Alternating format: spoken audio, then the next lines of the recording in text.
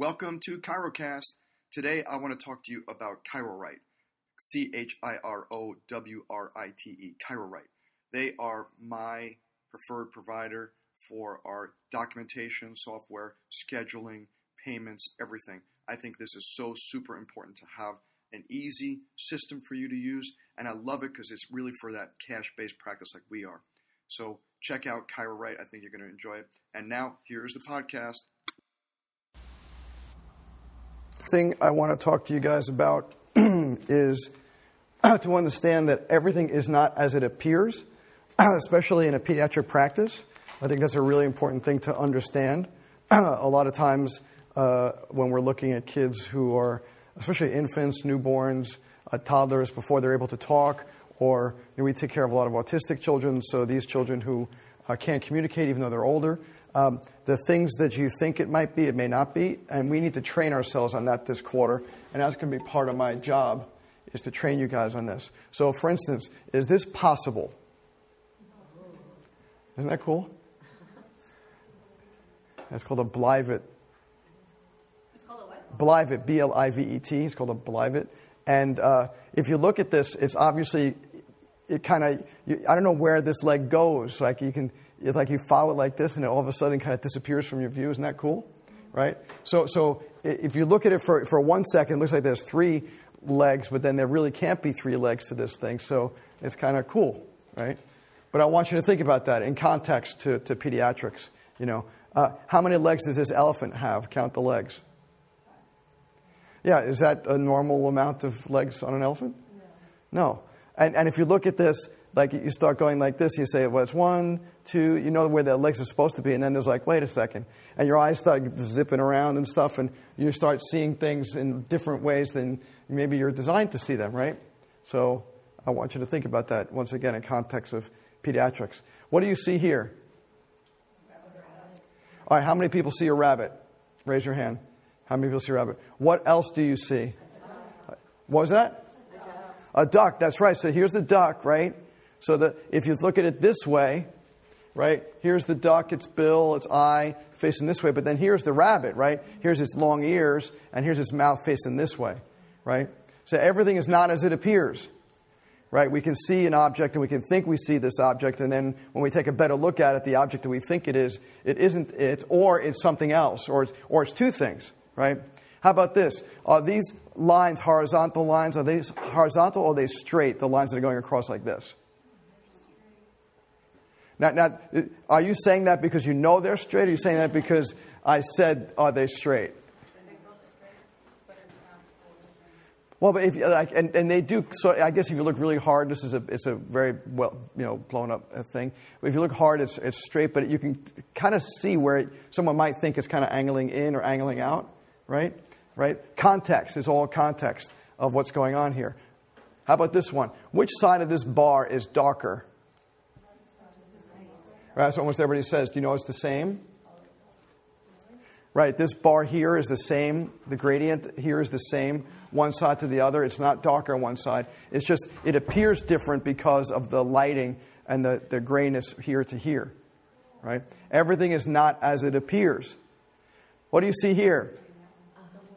Here's one of my favorites. Well, okay, what kind of a woman? It's a young woman.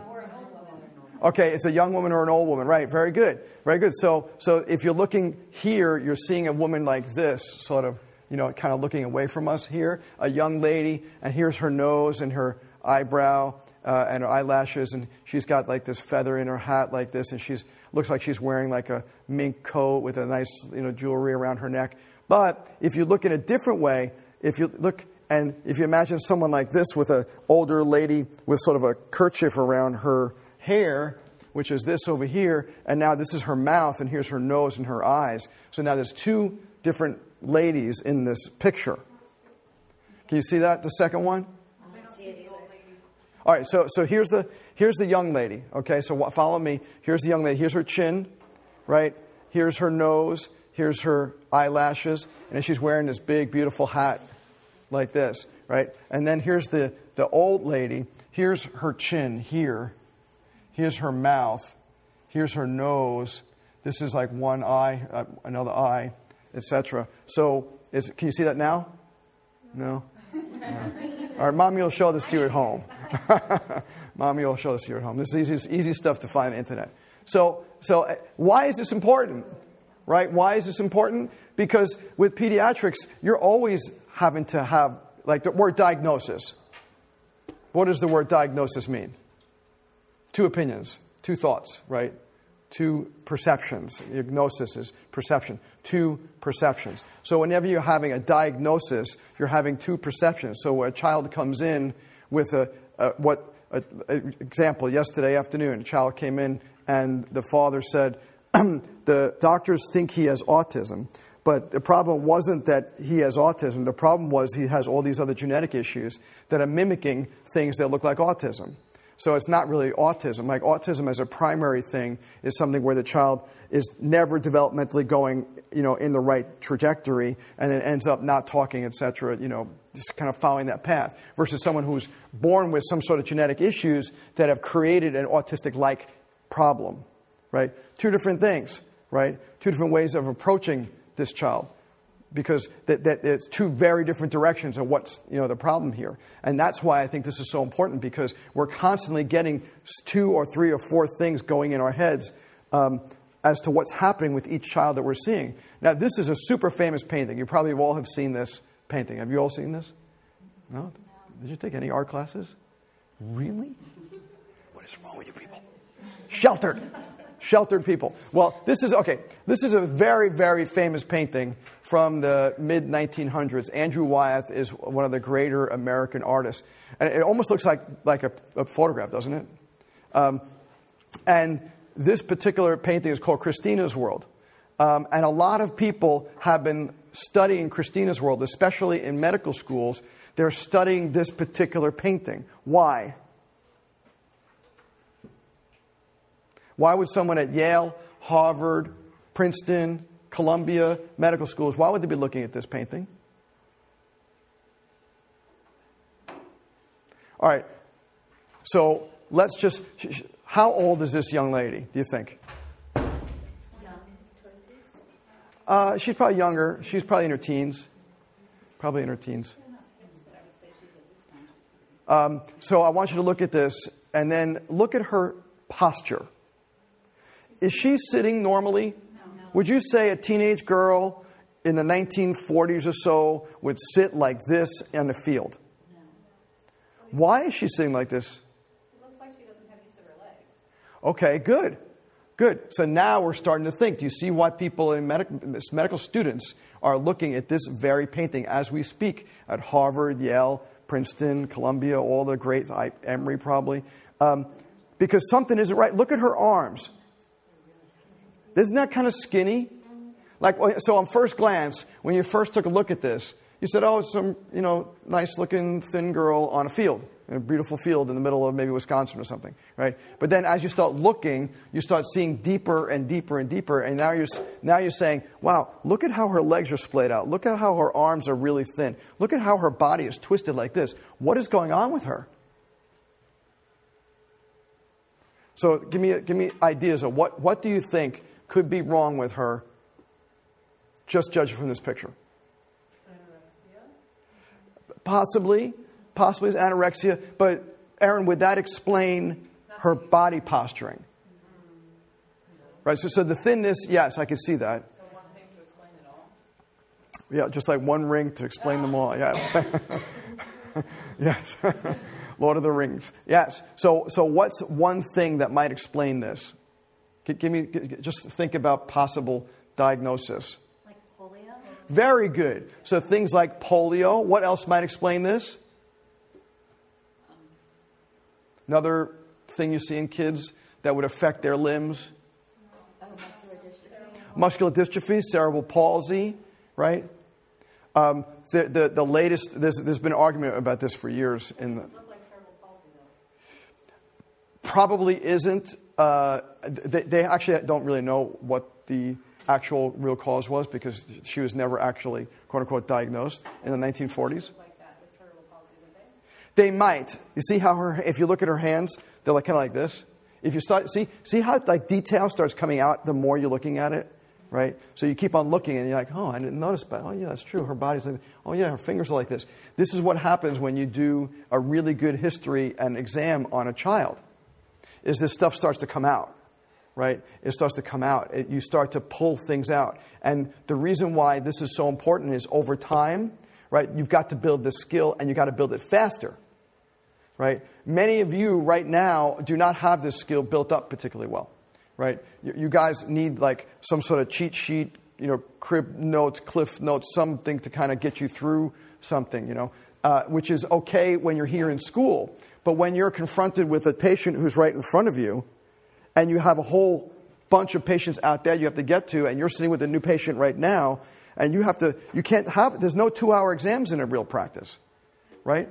Everything you're doing is going to start to accelerate. So that's why we're talking about this, is because we need to accelerate what we're thinking. The latest, polio was the number one thing that they thought she had for years. Some doctor I was just reading about from Yale has been arguing that she has a Charcot-Marie tooth disease. If you look at because of the thinness and the bony structure that she has and stuff like that, and the twisted pelvis, that's what he thinks. And that's the latest interesting stuff that's going on back and forth. The Ivies are kind of arguing with each other about this particular painting. So, but the reason I want to bring this up to you is this is what we're going to do every class. One of the things we're going to do in this class is to teach you guys what I call visual diagnostic skills. Visual diagnostic skills. So what happened was a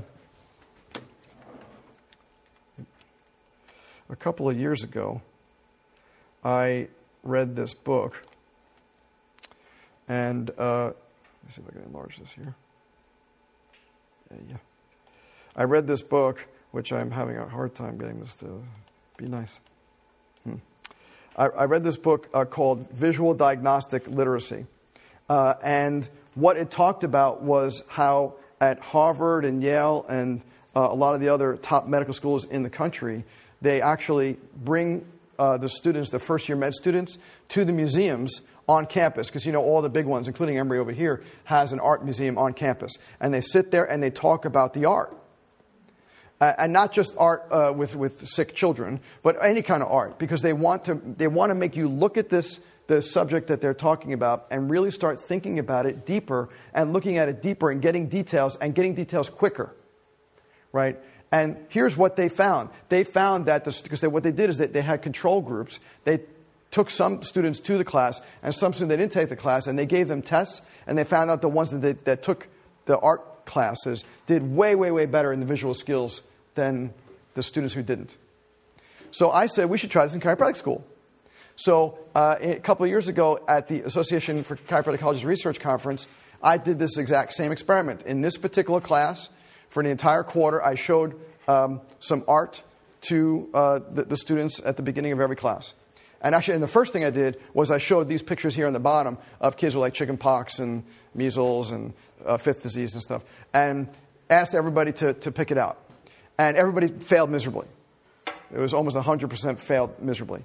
But then in my advanced diagnosis class, I showed them the same pictures, and they also failed miserably. But during the quarter there, I didn't show them any art, right? Every class, I just talked the normal stuff that I talk about.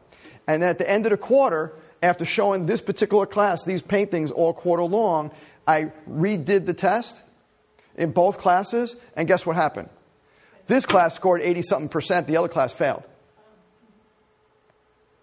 Right? So I'm like, dude, this is really important, right? So we need to learn this kind of stuff. We need to improve our visual diagnostic literacy, and that's what we're going to do in the beginning of this particular class. Every class, I'm going to bring you some kind of paintings or pictures or different kind of things for us to discuss, because I want this class is not going to be like most classes that I teach, which is more me blabbing like a lot of stuff. This class is going to be a very interactive class. I want you guys to participate in this class. Because what I want, my goal for this class is for you to really take something out of it more than just knowledge, right? More than just being able to pick out the correct choice in in 4 Scantron bubble thingies, right? That's not what my goal is. My goal is I want to increase your visual diagnostic skills, right? So to me, that's super exciting because, like, if If Harvard Medical School is doing this, we should do it. Yes. Right? Because we're like the Harvard of chiropractic schools. Right? That's my thought, at least. So I'm glad you're with me. We're on board. All right. Good. Excellent. That's what I want to hear. All right. So let's do this here. Turn on the lights.